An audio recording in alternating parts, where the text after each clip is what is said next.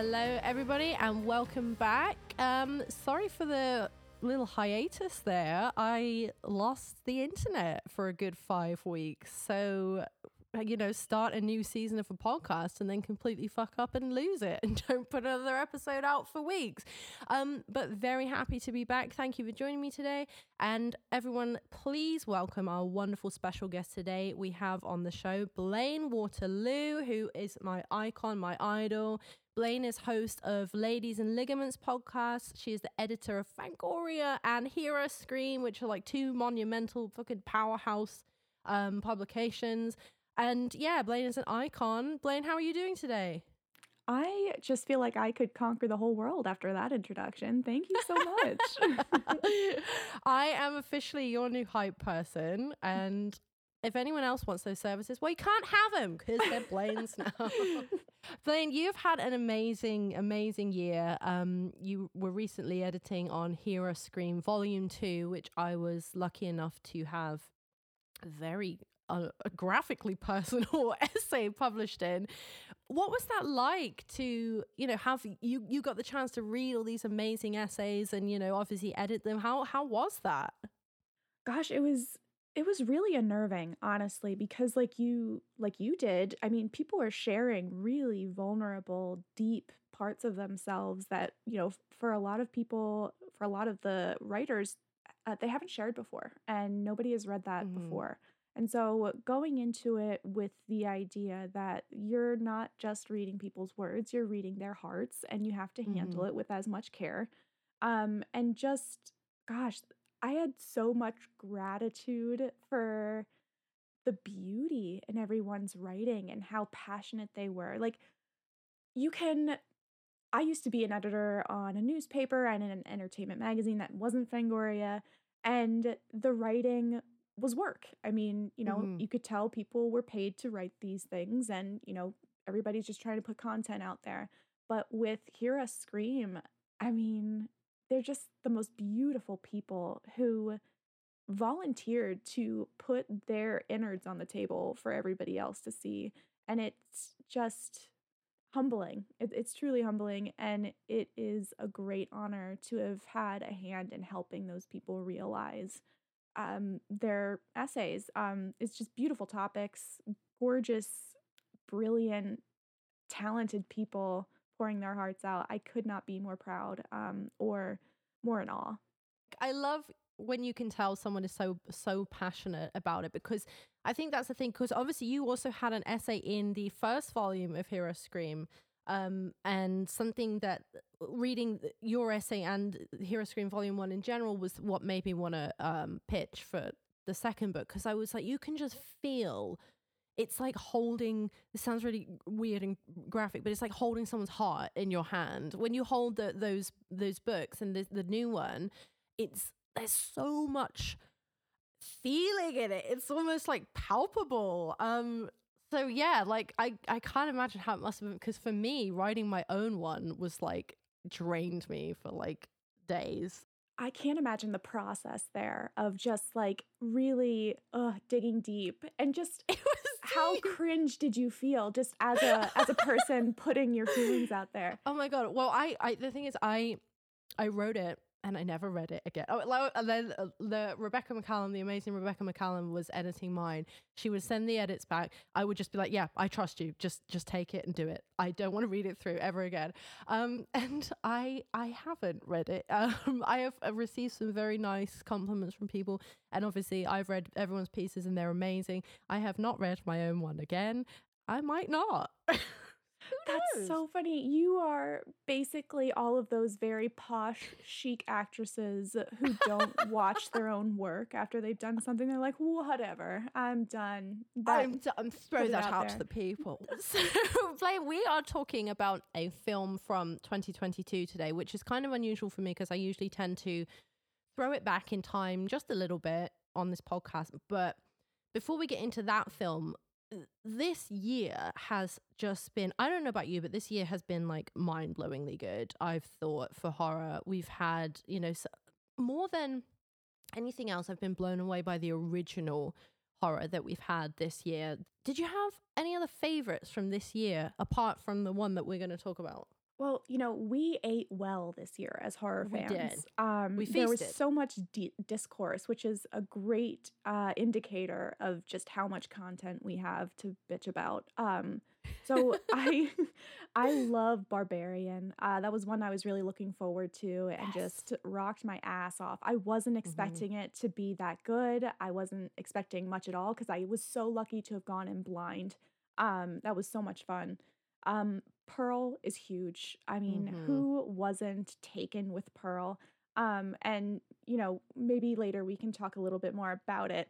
But Mm-hmm. in general, oh my gosh, can we talk about Halloween Ends? Oh, fuck me up. I love that fucking Did movie you like so it? much. I loved it. Did you? I can't remember. Were you one of the ones who was like, I can't? No. I just thought it was a movie. Yeah. I know. It's funny because I'm wearing the Halloween shirt right now. So you would be forgiven to think that I'm a Halloween super fan. I actually I have seen the first one. I loved the first one, the original, and the third one, Mhm. and then the new trilogy. I thought the first one was really good. The second one, Kills. Everyone hated Kills, right? That was the one that people were pissed off about. Yeah. But then Ends. I was just like, this is a movie that people have feelings about. Like, I could not believe the anger and the vitriol, and I don't think it deserved any of that at all. No, it was all ramped up from the other two movies, and people who were really pissed off about Halloween Kills already decided they were gonna hate Ends, and Mm-hmm. it's just a lot of what is it, fandom? Just Oh, fandom being yeah. toxic. But Yeah. how can fandom be toxic? It's All full of right. love. How can people on Twitter? Why would people on Twitter be mean? That would never happen. Yeah, I was surprised when I watched it because the way people have been talking about it, I was like, this is going to be an absolute hot, disgusting mess. I can't wait. And I was more just like, Yeah. that was a film. That was a film that I saw, and I was just happy to see fucking Jamie Lee Curtis on screen because I could watch, Laurie do Oh. anything. And it was kind of gay as well. Like there was this Oh, weird homoerotic thing with what was his name, Corey yeah. and Miss Michael. Like I there know. I was a- rooting for them. I was like, okay, I know, it babies, was- go ahead. yeah, there was a moment in the tunnel where Michael had like a little like moment. And from there on, again, I was like, I can't hate this movie. I didn't love it. It wasn't my favorite of the year, but I'm glad you loved it because that's cool. Thank you. I'm glad we can be happy for each other. What about you? What were some standouts from 2022? Because I know our tastes intersect, but they're also a little bit more on different ends. I obviously was this year's resident men defender. Yes, you were. And we're all grateful for you. Me and a couple of other people held down that fort. I also really liked Incantation, Kevin Ko. Oh my God. The Taiwanese found footage movie.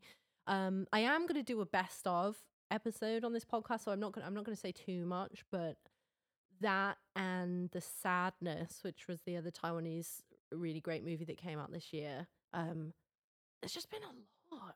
And like it's really hard to think about. Like I posted on Hive, like RIP Hive already, but she's gone. I posted on Hive, like I completely forgot that Scream 5 came out this year. Yeah, that was like, in January. Right. I mean, that's 2022. We feasted this year. I can't complain about the offerings. I mean, if there was a couple quote unquote bad ones in the bunch, it was simply because they weren't just fucking bonkers like the rest. Exactly. Was just so I much completely fun. agree. I still haven't seen A Wounded Fawn. Oh my goodness. I still haven't seen Nanny, and a couple of other things I still haven't seen. I just don't know if I'm going to have the time. Blaine, your FFO that you gave me was 3 fantastic words: bawdy, feminist, and gore. Which love that. So why these words? Why are you vibing with these 3? So I love the swears, and I just love body behavior in general. I need, and we'll get into sanitization later, but I need swear words. I need, euphemisms. I need to see people speaking the way I speak, which is just like an awful journalist in the seediest newsroom. Um, but I need the feminism too because, you know, bad bitches get it done. And I'm tired of seeing just men do everything. And gore. Oh my gosh. I mean, I live for practical effects. So I didn't want something CGI or, talk about CGI effects. Oh my God, Scream Mhm. 5 drove me fucking nuts with that. Oh But my God. in this Mhm. film that we're talking about, there's beautiful, gorgeous practical effects, gore as in gorgeous. And it's just, I mean, not just the blood, but the makeup, the craft of it all. I mean, oh God, Amber, I'm so So excited. good. Me too. So there was a couple of films that came to my mind when you said this, but it was actually you gave me the FFO, and then I was like thinking about it, and then I went on Instagram and you had shared, I think it was in your story or maybe just a post, you had shared a screen grab from this movie. So I was like, that's it. Serendipity, baby. Yes. So today on the episode, we are going to be talking about Ty West's 2022 sweaty, southern, gothic, porny, gorgeous, sexy X. Deviant little whore. Poor thing. Linda just like me. Time to turn our backs on sin and make a commitment. I'm nothing like you. Once and for all. You're kidnapping, murdering sex fiends. I'm a fucking star. The whole world is gonna know my name. Say it with me now. I will not accept a life I do not I deserve. do not deserve. Stop fucking staring at me. I hope everyone has seen X. It did come out this year, and as far as I know, it is available to stream on Amazon in the UK at least. In the US, it's probably everywhere. Oh yeah. I don't know anyone who hasn't seen it, to be honest. But just in case anyone hasn't, I'll do a quick plot synopsis. X follows a group of filmmakers in Texas who have rented a farmhouse from an elderly couple named Howard and Pearl. Unknown to the couple at first, the group, including producer Wayne and main actress Maxine, intend to shoot a pornographic film. The elderly lady Pearl becomes upset by the young people when they refuse her advances and, in her mind, flaunt their youth and sexuality in front of her. In a jealous rage over the course of the night, Pearl and Howard kill off the group one by one, except for Maxine, who Pearl is drawn to because she's quote unquote something special. The night ends with Howard dying of a heart attack and Maxine running over the old lady Pearl, killing her and leaving the farm. As the police officers clean up the carnage from the night, a preacher on the television shows a photo of his daughter that he lost to a sinful life, and it's Miss Maxine. Let's start, first of all, with this cast, because what a cast. Like, so first of all, we're so hot. Everyone in this film is sexy. I mean, everyone. And I mean everyone. Yeah. We'll get into that. Everyone is sexy. First of all, we have the amazing Mia Goth, who I do want to get into a little bit more later because she has kind of had this renaissance recently. Mia Goth playing a double role as Maxine Minx and Pearl. We have Brittany Snow as Bobby Lynn, who queen. Just absolutely. If not Mia Goth, then Brittany Snow deserves absolutely everything for this movie. She is so good in this movie. She's like the perfect blend of sexy, smutty, cheeky, but full of heart. Like, and with that southern sophisticality. You know? Yes, absolutely, yes. And so there's something about her. She has it all. I mean, obviously, all the girls in this, they do have the X factor. But if I was gonna watch a porn movie, I'd probably watch Bobby Lynn's. Yeah. She definitely encapsulates the time, especially, smut magazines and porn of the time. She is the teased up blonde with the beautiful tan and tits and all of that. Yes, because this film is set in 79, I believe. Definitely late 70s, early 80s. So it's right on that cusp before like 80s porny style hit. Like you said, like the big hair and the tan. We don't see a lot of bush in this movie. Actually, we don't see any bush, which is my one gripe with this movie is there's not enough genitals. Yeah, I agree. I mean, for as many, the genitals to people ratio, it was just too few, you know? It was way too off. I just want to hang out with these guys, like, Right. constantly.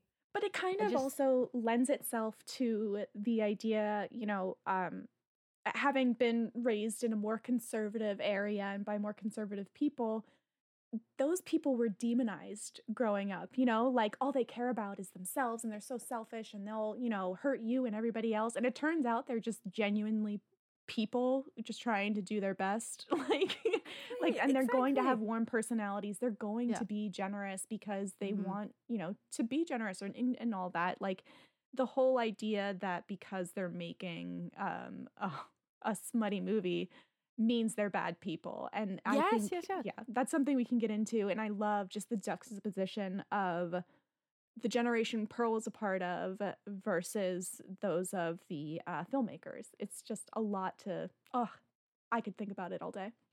And you're never meant to, like you said, demonize, or there's never a moment in this film where you're meant to think, oh, this gang are, I mean, I don't think anyone would. I mean, who's watching a horror film about a porn film as a conservative in 2022? I don't think it's happening. But you never are positioned opposite them. Like you said, they're just people. They're just people doing a job, and that job happens to be fucking each other. You know, fair play to them. And they do it well. They do it very well.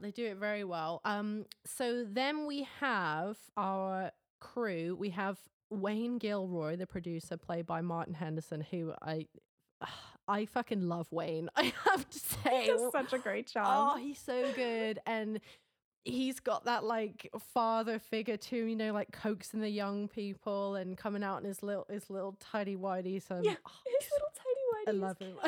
Oh. And he has my favorite line in this whole movie, which is, "Feel how hard my cock is, man." I love your Southern accent so much. I love listening to you do your Southern accent on Fangbangers. That sends me. Oh my God. Well, the thing about Fangbangers is because I'm usually doing a Bill Compton impression, and Bill is English. Like the actor Stephen Moyer who plays Bill is English. So I feel like all English people would just have this one note Southern accent that we can do, and that's it. I don't think I'm very good at it, but thank you very much. We also have the Lorraine, our sound girl, played by Jenna Ortega, who is also this year has been the moment. I know, of all of the movies she's done this year, it's weird that X kind of feels like one of her softer, less played up movies. And it might be due to her character, but yeah. It's so funny because I was watching this with my partner, who his first time watching it, and he looked at her, he said, "Oh my God, that girl really looks like Wednesday Addams." And I was like, "Well, she is Wednesday." And he was like, "Well, what do you mean?" And I had to like show him. I was like, "She just got cast as Wednesday." And he was like, "I had no idea. He just thought she looked like Wednesday Addams." So, you know, the power of good casting. Oh. Lorraine is great. Lorraine is at first a little judgy, to be honest. She can't differentiate, you know, how are you going to have sex with other people if you're meant to have a boyfriend or a girlfriend. And, you know, that she's a young person growing up at a conservative time. But she very quickly gets over that when she sees Mr. Jackson Hole and what he can do. And her wanting to be in the film is obviously a point of contention with her boyfriend, RJ, who is played by Owen Campbell. Now, I was convinced for a good first 1.5 watches that Owen Campbell is the guy from the Evil Dead remake. Yeah. Oh my gosh, the actual bad guy in the movie. Yeah. The one who reads the Deadite book. Fucking Latin, yeah. Yeah. But he's not him. They just look very similar. That's a good comparison though. Absolutely. And he does a great job of making me want to smack him. In this movie. The way he cries in that shower. Oh my God. Oh my God, I know. And obviously I'm not going to be expecting like decent liberal politics from a guy growing up there, but just like the way he's like, she's a good girl, she can't do that. And like Wayne is like, what do you mean? Like, what are you trying to get at? Like, yeah, RJ, fuck off. I hate RJ. You know, RJ brings, I think, our first, well, maybe not our first dose, but this film is just lousy with hypocrisy back and forth between characters, both within the filmmaking crew and, of course, between Pearl and Howard. But it's just really interesting, even from the very get, like the people in the gas station leering at Maxine while they're playing like the gospel on the TV and everything like that. Well, it's just, I love it. Ty West is so great at directing you to look at one thing while subtly displaying another. It's just, I love all of his movies so much, and this is just a great example of his talent. Absolutely. And I completely, what you just said about hypocrisy, it got me thinking, obviously, throughout X runs this very, like you said, the people leering at Maxine. I mean, how relevant is that still today? We're still getting, homophobic and transphobic fucking politicians out there. And it comes out like that they're fetishizing queer people, right? because they cannot handle their sexual urges. And if these people just lent into them and were just like free and open, it'd be chill. It'd be absolutely chill. There'd be no horror movie, but still everybody would be really chill. Exactly. We'd have a really nice time, all of us. So that kind of brings me on to our next topic that I wanted to talk about, which is sex in horror. Well, not just in horror, but in cinema in general. So I was talking to both of our dear friend Belle Morrigan about this on their Fishnets and Philosophy podcast, and we kind of both agreed that there's been this weird shift. There's been some kind of shift towards a sanitization that's expected from horror. And I'm in no way suggesting that everyone, has to be into smut or films with sex and, graphic sex and graphic gore and whatever. But there seems to have come up recently this like shaming discourse about sex in films even existing. And I was just wondering, what do you think? Do you think sex in or horror has become more sanitized? Oh my gosh. I mean, I think, yes, right off the bat, yes, horror has become a lot more sanitized where sex is concerned. But I do think that it is closely linked to the Me Too movement, honestly.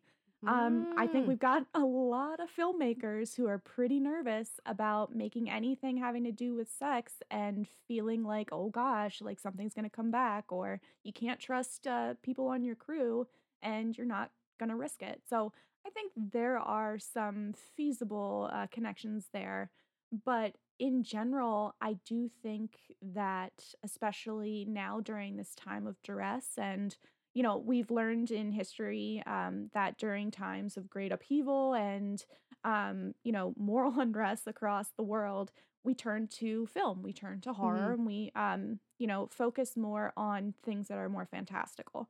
So I think it's interesting that as all of this is happening, as we are going through a pandemic and all of the worst people are in power, that more people are watching horror, so you're going to want more people to engage with it, and you can't show as much sex if you want to do that. So I think there are a bunch of different factors around it, but I mean, especially if you're comparing movies of 2022 to movies of, say, like 1982, it's just absolutely out of this world. But you also hear a lot of horror stories from 1982 about trying to make any movie, regardless of whether or not it had sex in it.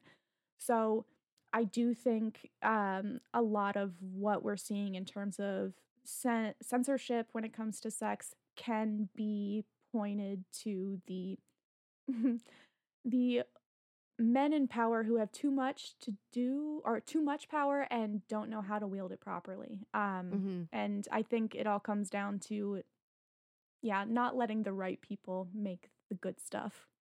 Oh, I completely agree. I love what you're saying there, especially about the 80s, because we had the 80s. The horror was pretty graphic, but you do hear a lot of exploitation from that time and people on set being assaulted and abused. And I don't want to say I want to choose either, but if I have to choose, I'd rather my people are safe on set and not being abused. But it's funny because when I was watching X, I was like, wow, this film is filthy. And it is in a way, but it's only filthy because like it's the only film I'd seen this year that had a sex scene. Like, Right. Well, yeah. I mean, and if you're honest, like, is it the first, movie you've seen in a while that's had that graphic of sex in it? Or is it the first movie in a while where you were shown a sex scene that you felt you weren't supposed to be watching? Mhm. Like, I mean, and I think I don't know if we're ready to get into that, but the sex between Pearl and Howard, I remember watching it in the theater and getting a lot of ews and woes and just uggs, but you didn't get that with Kid Cudi and Brittany Snow. You didn't even get that when Brittany Snow was wiping cum off her back, like.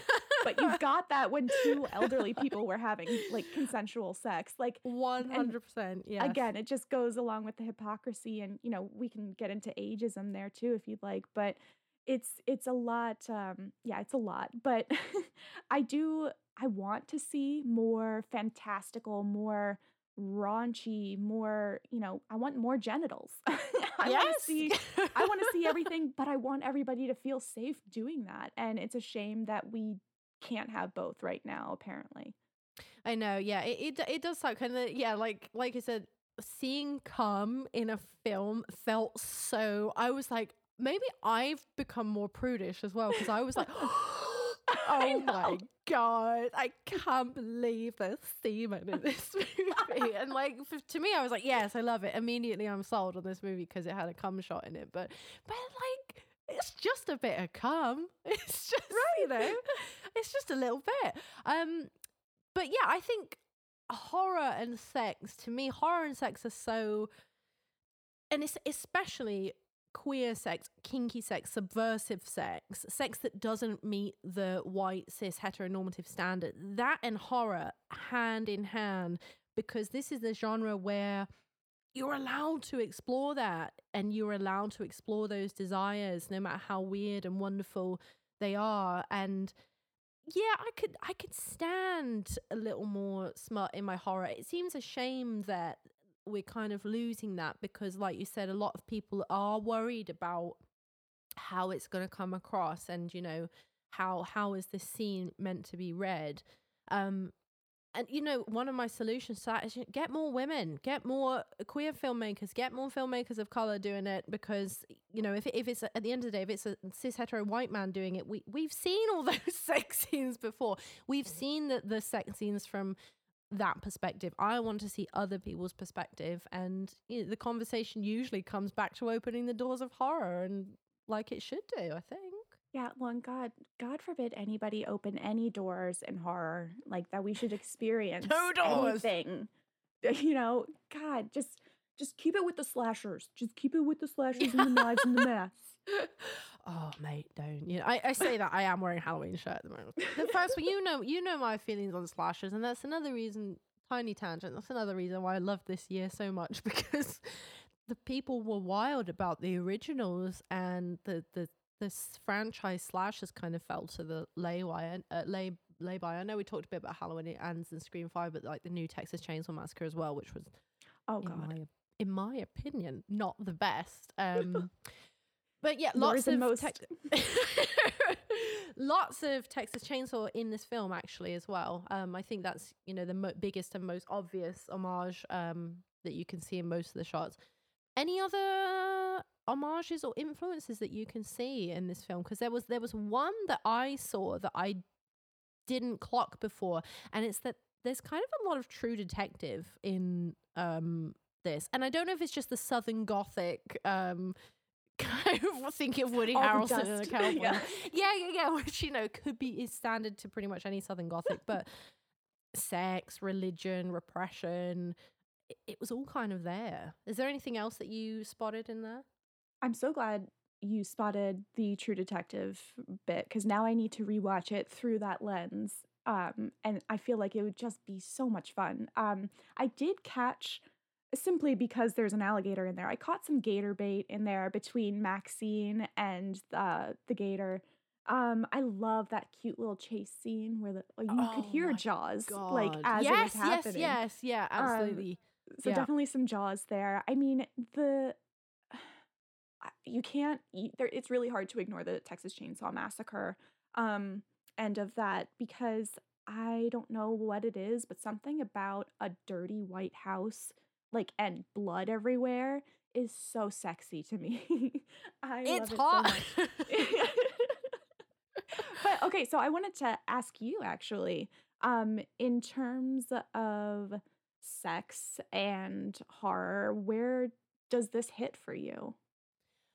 I think, right, okay, so my opinion is it's not as smutty as I would love it to be, but it's the smuttiest thing we've had this year, and for that it hits hard. If we are on this kind of more sanitized side of things, I'm glad that it went there.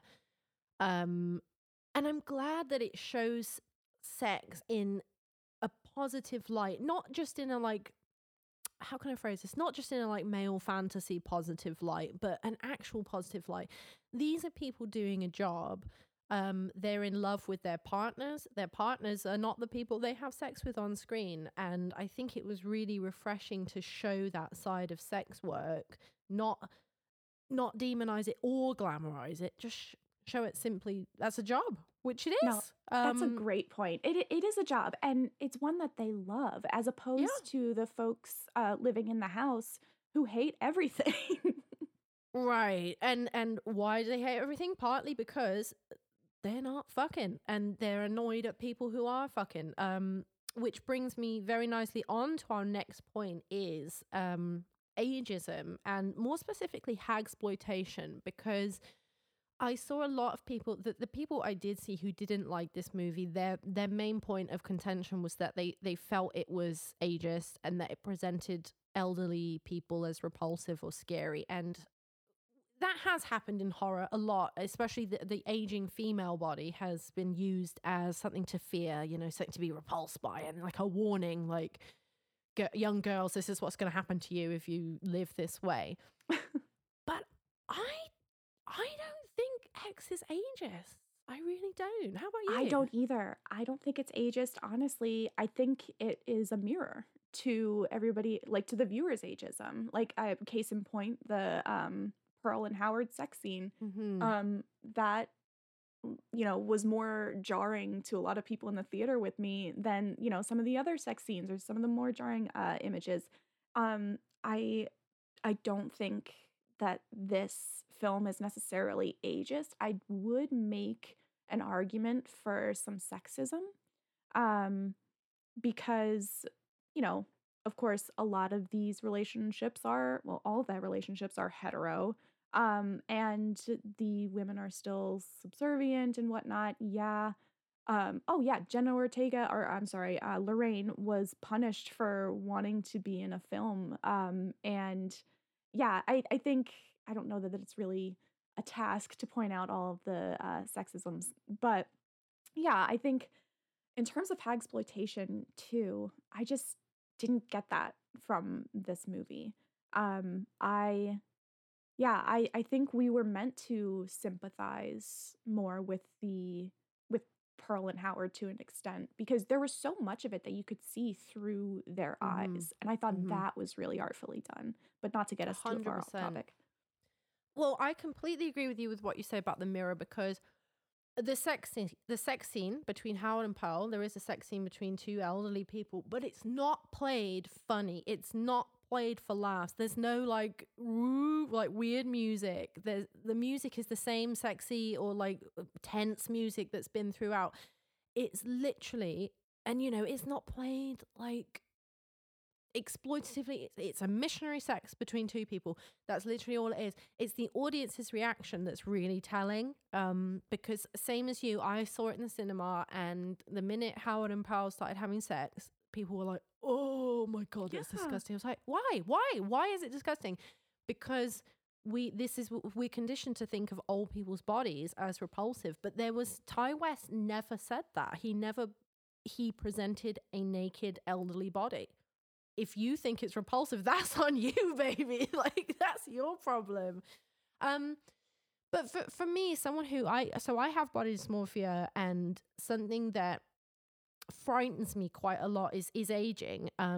not because I find elderly bodies sickening or repulsive, but for me, it's like the change in my body is quite hard to come to terms with. So I have struggled in the past with, getting a couple of wrinkles up here. It's nothing compared to what's coming, but it has gotten to me in the past. So for me, parts of this film are really heartbreaking. And I don't think it's ageist to present age as something that happens and something that you can feel when you get to a certain point in life. You can feel regrets. The split scene when Bobby Lynn is singing Landslide and Pearl is getting ready for bed, that really hit me. That hit me really hard. I teared up and everything. I was yeah. I know, because it's like Pearl's frail, fragile body juxtaposed, with these young people partying, and they're getting ready for a night. They've had a day full of banging. They're all sitting around, they're smoking, they're partying, and she's going to bed, and it's probably 8 p.m. Yeah, and she's not invited to that party. And that's what really, really hurt me about this film, is that it doesn't present age as the bad thing. It presents regret as the bad thing. When you watch it in tandem with Pearl, it oh my hits God, on another fucking level. Girl, I mean, with that knowledge in mind, with having seen Pearl, it was interesting to go back to this movie, to X, and at first I had to go and look at what all the generations were named, but it was when looking at this film, it's a good reminder of kind of the dichotomy between the two generations presented. So Howard and Pearl had to live through the Depression, are from what I want to say the silent generation. And they, had to support their families through the war. And they didn't, like we saw in Pearl, they didn't have extracurriculars. Oftentimes, their entire lives revolved around their family and doing things to keep up, basically. And then you have what are the boomers, which is hilarious to think about, are the more progressive ones. What happened to them, eh? I know, like, have more sex, please. But they are the ones who had to put up with all of the rules that the generation, or the silent generation, put on them, and now they're breaking free from them, and they are doing their best to not live with the regrets that the silent generation has placed on them to remedy. So yeah, you see a lot of regrets and just projection onto the filmmakers. It was just really interesting to kind of have that aha moment of, oh, okay, so just like, they're not prudes, they're just jealous. Yes, yeah, absolutely. And I think watching it in tandem with Pearl changes the entire... I mean, obviously you can watch X on its own. Everyone did when it first came out, and we were like, oh, it's a kind of psycho slasher where the slasher, the killer, is an elderly woman. Why? We don't know. She just, she hates people banging. In Pearl, we see Mia Goth again, her third performance in this franchise, another amazing one. She is this young girl with all these dreams, all these hopes, all this beauty, all this life. And over the course of the film, she loses it all. And the end, as X changes with Pearl, also Pearl changes with X, because the end of Pearl is already fucking dreadfully sad. But when you think of the future of X, it becomes 10 times sadder, because she never left this farm. All she wanted was to get off this farm, and she never ever did. And then all she wanted was to get dicked down by Howard, and Howard fell short. And it's taken Howard 30 years to step up to them. And poor fucking Howard too. Howard lived through 2 wars. He's, no spoilers for Pearl, but he's dealt with some shit. He's come home to some shit in Pearl. And now his wife's presumably doing it again, because also something that we see in X is a man tied up in the basement, a naked man tied up in the basement who... Now, quickly, side note, I want to get your opinion. What was this man here for? Do we think he was a sex slave? Because there was quite a shot on his... Well, there was genitals in this movie, actually. Yeah. Dead good, ones, good catch. Thank you. Yeah.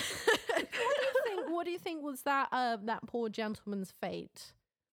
I feel like that poor gentleman was probably... oh gosh, what are the people who go door to door? the Bible like thumpers. a missionary. Yeah, he was a missionary going door to uh-huh. door, and Pearl was home alone, and she needed some company. And then by the time Howard got home, she had already ripped his shit off. So I feel like that's probably what happened. What do you think? Well, I don't know. 'Cause at first, I thought Pearl obviously has, because she doesn't just, she picks off the victims and then she seems to choose one. So obviously she wanted Maxine alive. Now, what she wanted Maxine for, we never get to find out, but we can probably kind of insinuate that she has been keeping someone alive in the basement, and it was the close up of the genitals that made me think this man has been horrifically abused by Pearl. But then I thought, well, Pearl is really very frail. Would she have been able to? I don't know. It's maybe we'll learn more about that, because when we see her shoot that shotgun and the way it just like flies her through the front door, I don't know how much she's capable of. However, we did see that hay pick or that poke, whatever. Yes, I'm not a farmer. yeah. You know The that hoe, thing. isn't that hoe? No, it's not a Is hoe. that a hoe? No. No. I don't know what a hoe is. I'm not a farmer. But yeah, she kills someone with a farm thing, and so that took some force. Let's talk very quickly about Mia Goth in this film and her double performance, because obviously Mia Goth plays Maxine, she plays Pearl, and she plays Pearl in this film as well, the aged Pearl. I sincerely did not clock. I didn't clock. In my first viewing, I walked out of that cinema and I was like, what a good movie. Mia Goth played a great role, just the single one. And then it went on Twitter and everyone was like, oh no, it's the same person. I was like, what the hell? So shout out to Sarah Rubano, sorry, who apparently it was 30 individual prosthetic appliances. Oh my God. Yeah. That's gorgeous. What a wonderful job. I didn't I had an inkling throughout. I was like, that doesn't look like a real like older person. It looked too waxy to me. And I was like, wouldn't it be cool if Mia Goth did? And I was watching it with Phil Nobile in the theater, and that man waited the entire time until the end credits, and he's like, so do you notice? Did you see who played Pearl? And I was like, no, who was it? And he goes, Mia Goth. And I was like, God damn it. Oh, Phil, you joker. But yeah, it was really cool. Although I was disappointed that Martin Henderson didn't also play Howard. I really would have loved for that to be the same. But Stephen Ury did a great job as Howard. He did a really good job, and I think he is elderly. Well, he's not elderly, he's 60, Yeah, he's not Howard old. No, he's not Howard old, but so he had some prosthetics too. But yeah, I think Howard doesn't get enough attention because we're all focused on Pearl, and rightfully so. But Howard is a loyal and loving man. Like, we should all be so lucky. We should all be so lucky to find a Howard. And listeners, if you haven't seen Pearl yet, you got to give Howard some credit for Pearl, because that man puts up with some shit. I wanted to ask how you feel about, and this will touch on Pearl just a little bit, about the woman psycho versus the man psycho, and how you feel both are represented after both X and Pearl came out. Just for some reference. So I just got finished watching X a couple days ago, which is why I put that scene in my stories. And what I noticed shortly after watching it was, of course, people were still talking on Twitter about Pearl, and they said something along the lines of, everyone knows a Pearl. And I just clenched my little Arthur fist, and I was like, yeah, I bet everybody knows a Patrick Bateman too. Like, I just so badly, it made me, I guess, righteously angry because, I didn't hear anyone saying growing up, like, oh, everybody knows a Billy Loomis, or, Right, everybody knows, this So it's asshole. the crazy woman, yeah. Exactly. And the idea that not only is the crazy woman every crazy woman, but more often times than not, that Crazy Woman is based on women in the most vulnerable time in their lives. Yes. Like, Oh my God. Thank you. it's not actually based on any break from reality or some severe mental illness many times. A lot of times, these psychotic women are written based on people's wives. Like, Yeah. that they didn't like. I mean, if you want to get really into that, you watch The Brood. And read Oh up on shit! Fucking hell! Cronenberg's Yeah, bullshit. Cronenberg. Come on, like that's a Ugh. lot. Go to therapy, man. Come on. I hope he did. This just brought up a lot of latent anger in me, having seen that, I guess, narrative. Something that often bugs me with horror films, and horror media in general, is that women are never allowed to just be crazy. Like, not crazy. Crazy is the wrong word. Women are never allowed to just be maniacs. Like Patrick Bateman. Why is he crazy? Who fucking knows? What's his backstory? Who knows? Does he have trauma? Who knows? Did a girl break his heart? Who knows? He just gets to be a psycho and people just accept it. If you put a woman in your film who's going to go on a murderous rampage, she has to have had her heart broken. She has to have been bullied. She has to have been raped. She has to have been assaulted. She has to be this. She's never allowed to just be fucking crazy. I was trying to think of other, movies that would have done the same thing. Even something as campy as Serial Mom. It's because she's a fucking take mom. your word for it. Like, it's just women be bitching is the thing. We just don't stop complaining. No, for real. And I think a lot of people took from Pearl. Like, it's funny because I see like two different reactions to Pearl. Women see Pearl and they think, oh my God, I empathize with her so much and I feel terrible for her. Like, the ending of Pearl is tragic, like painfully hard to watch. And I think a lot of men saw it, and like you said, well, like, everyone knows this girl, and everyone, oh, watch out, lads, ooh, don't break up with the wrong girl.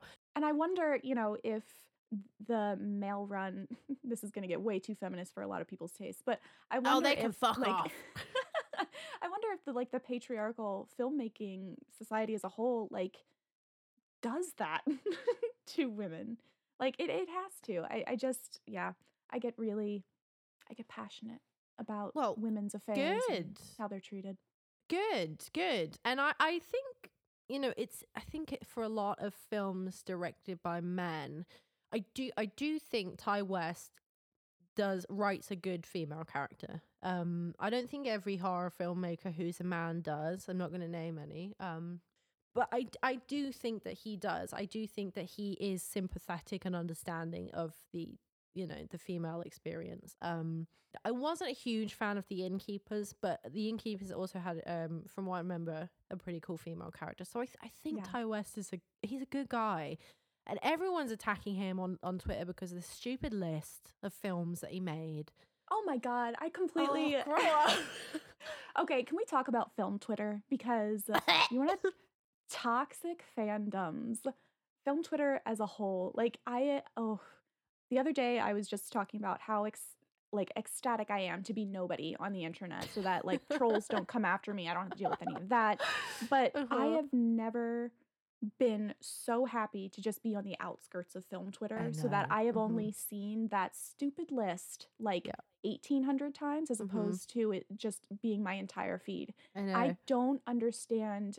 I've seen a lot of your points are very good on it too, and I maybe end up regurgitating them, but the whole idea that you can't name some of the most prolific, well-praised movies in history as the most influential movies to your collection is just ridiculous. I mean, of course it's going to have impacted you. It impacted everyone. That's why it's popular. And the idea that it has to, every time someone lists movies or something, they all have to be these obscure things and nobody's heard of just so that they can say they saw it first.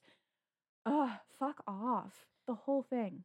So I wanted to bring the mood a little slower for this next point. So the thing we've touched on this a bit briefly, but X's biggest theme to me is not the specter of age that is scary. It's about repression and living without regrets. And age does come with that. When I watched this movie for the rewatch, there were two things that stuck out to me. One, the alligator scene which I love, which also scares the shit out of me because I'm terrified of like creatures in the city, not in the sea, in the water. Right? Ugh. Oh, nightmare. But it's like the inevitable threat of age, like coming so very right on. slowly. And Mia Goth, Pearl does Maxine does escape it in this instance, but she won't forever. And then a phrase came to mind. Now, full disclosure, I first heard this phrase in the film 1408, starring John Cusack. Wow, that's a blast from the past. I Jesus. know, right? It's definitely not from this film. I'm sure it's like a phrase. It's probably in Latin or something. But it's, as you are, I was, as I am, you will be. And that phrase has always hit me kind of hard, especially as someone who, in my day job, I work around young people, and I've never felt older in my life. Oh, God. The shit they talk about and like reference and their slang and their words, I feel like 1,000 years old. And yeah, it got me thinking when I watched this film. I think the main thing to take away is that you shouldn't live with these limits and other people's expectations on you, because else you will sadly end up like Pearl. Not end up like her because she's old, but end up like her because she didn't get to live the life she wanted.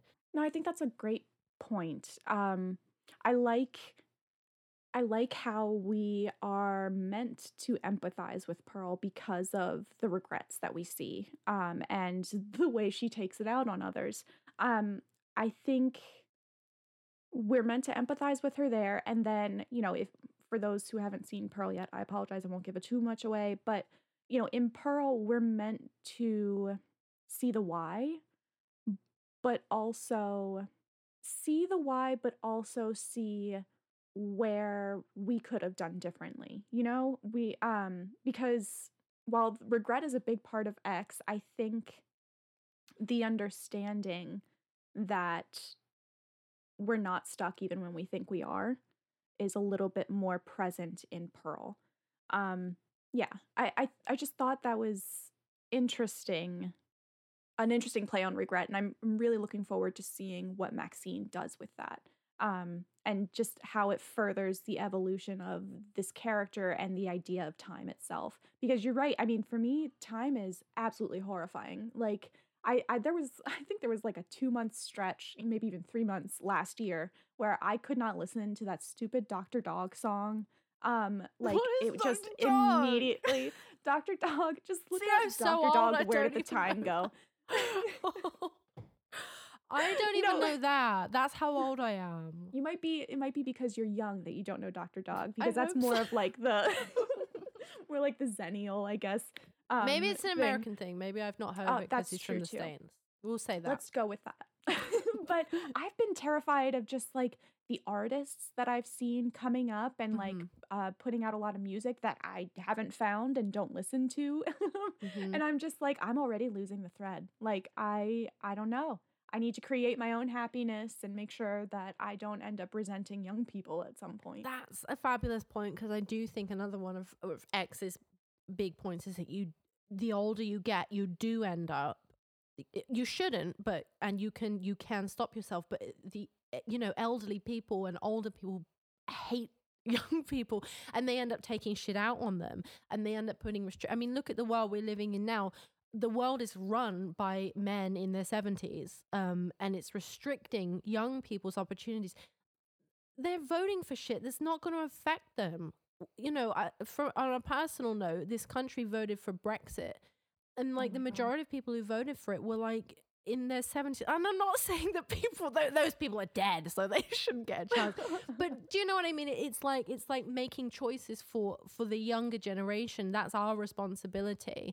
As that much as they piss us off. Missing. Yes, absolutely. And it comes, you know, a lot of it comes from jealousy, is that younger people are have more opportunities and they're seen as more attractive and they're not invisible. I think something that X really touches on as well is that older people are seen as invisible, because there's a really sad, the first kill in X, well, the first kill that we see on screen is RJ.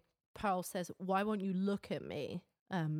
When, you know, she's coming on to him, he's not into it, but yeah, she says, "Why won't you look at me?" And that really hurt me, because I was like, well, yeah, because elderly people, and especially older women, the minute you hit 40 even, you're gone. You know, Oh, and you're that's not such an interesting. interesting point. Yeah, you're not interesting. You're not fun to look at. Yeah. So, and it points out that, oh gosh, if you're not fun to look at, people feel like they shouldn't be looking at you at all. Because Yeah. there's also like this fear of staring, don't Yes. stare at the older people, so just don't look at them at all. Yep. And so you really nowhere in there is there respect for people who are different from you. Oh, not at Um, all. and I think, again, coming back to Ty West really did a beautiful job of just highlighting the hypocrisy while making you look at the murder.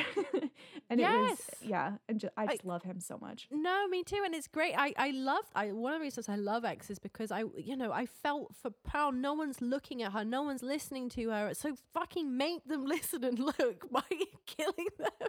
Obviously, we're not ever going to take it that far, but sometimes when you do feel invisible like that, and as a woman who is in my 30s, I'm still I haven't been put out to pasture just yet, but. You can already feel it. The way this society talks about young girls and young women is absolutely disgusting. And the way that, women in their 20s are fetishized as being the prime. And then once you're over that, you're dead. You're under the hill. So yeah, I can already feel this kind of thing building up where I'm like, look, listen to me, look at me. I'm a person. I'm not just a human body. I'm not just a sex object. I have things to say, and I'm still sexy, and I'm still going to be sexy. Oh, hell yeah, you are. Thank you. She says with tea dribbled down her front. I love it. Dribble for me, baby.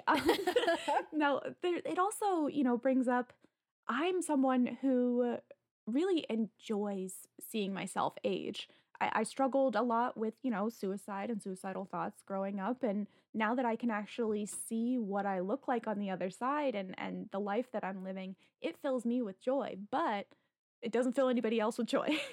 So I put on the serums to take care of the health of my face. I don't put them on to take anything away, but that's the goal that they're trying to sell us. And I'm interested to see how that struggle ages, as things progress, as I die. I love your point of view. I love the way you think of it, because aging is a privilege. Like, to die young is one of the most horrific things that can happen. It's unnatural. It's not supposed to happen. But it does, and it's tragic and it's horrible.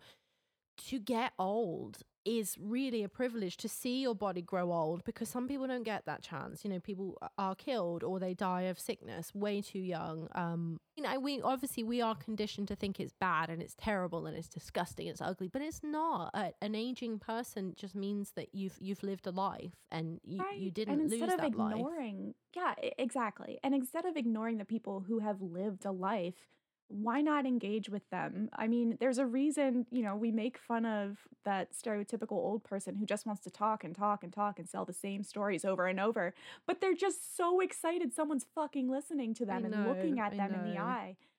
So the part where Pearl is like, why don't you look at me, is absolutely heartbreaking. And yeah, it just brings to light like, oh God, that's not going to be, that's going to be me before long, and I think that's also a good nugget of why maybe more women empathize with Pearl.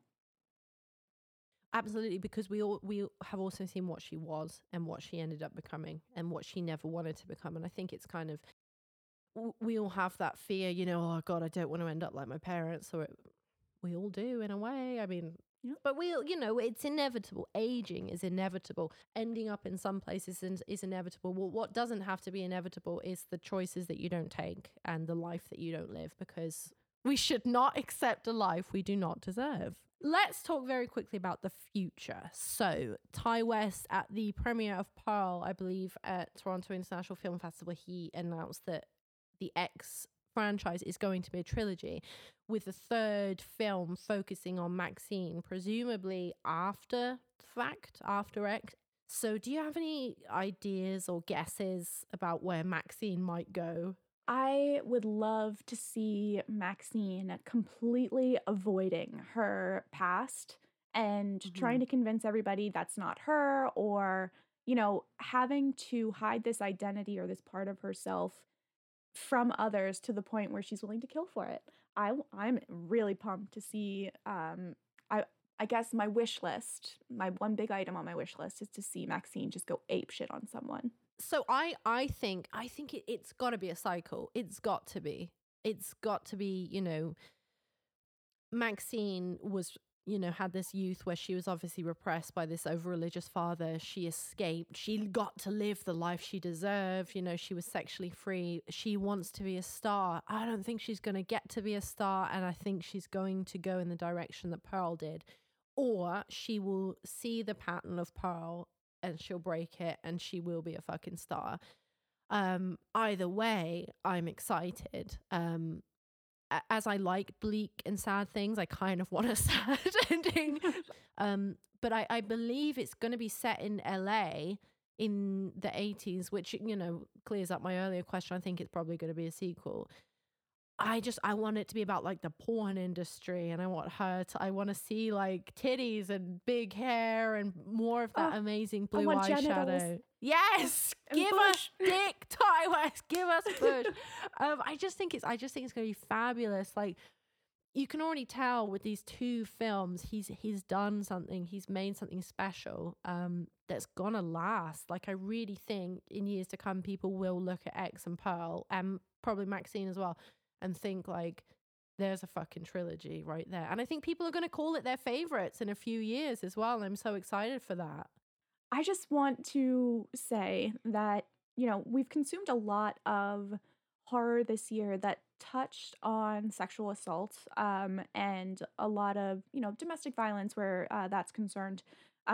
But in these two movies that came out by Ti West, Cishet Man, neither of them featured sexual assault, and both were very centered on sex.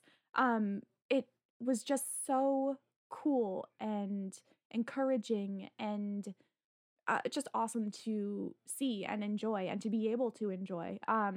There's a lot, we were talking about the, I guess, censorship or sanitization of sex in horror. There's also been just a lot more emphasis on sexual assault and ways to depict that. And until there's that perfect recipe of depicting that sort of trauma, it's just really cool to see people appreciate sex from a great standpoint as opposed to this traumatic standpoint, and let the murdering do the trauma. Blaine, this has been so much fun. Thank you so much for coming on the show today. I've absolutely loved talking about X with you, and I'm so glad that we got to do it before the year is out as well, because it's still fresh. Absolutely. Thank you very much for the opportunity. I'm so glad we got to dissect the fuck out of this. Yes, I love it. Everybody, make sure you are following Blaine on Twitter at @SomeHagInBlack, and on Instagram, which is just HagInBlack. Make sure you are following Ladies and Ligaments on Twitter at Ladies Ligaments, and subscribe to Ladies and Ligaments on Apple and Spotify, wherever you get your podcasts.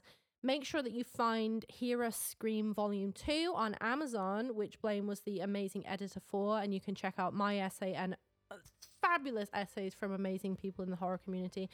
And also, of course, get your Fangoria subscription. Follow me everywhere at Hornblood Fire, subscribe to my newsletter, and I will see you next time. Bye!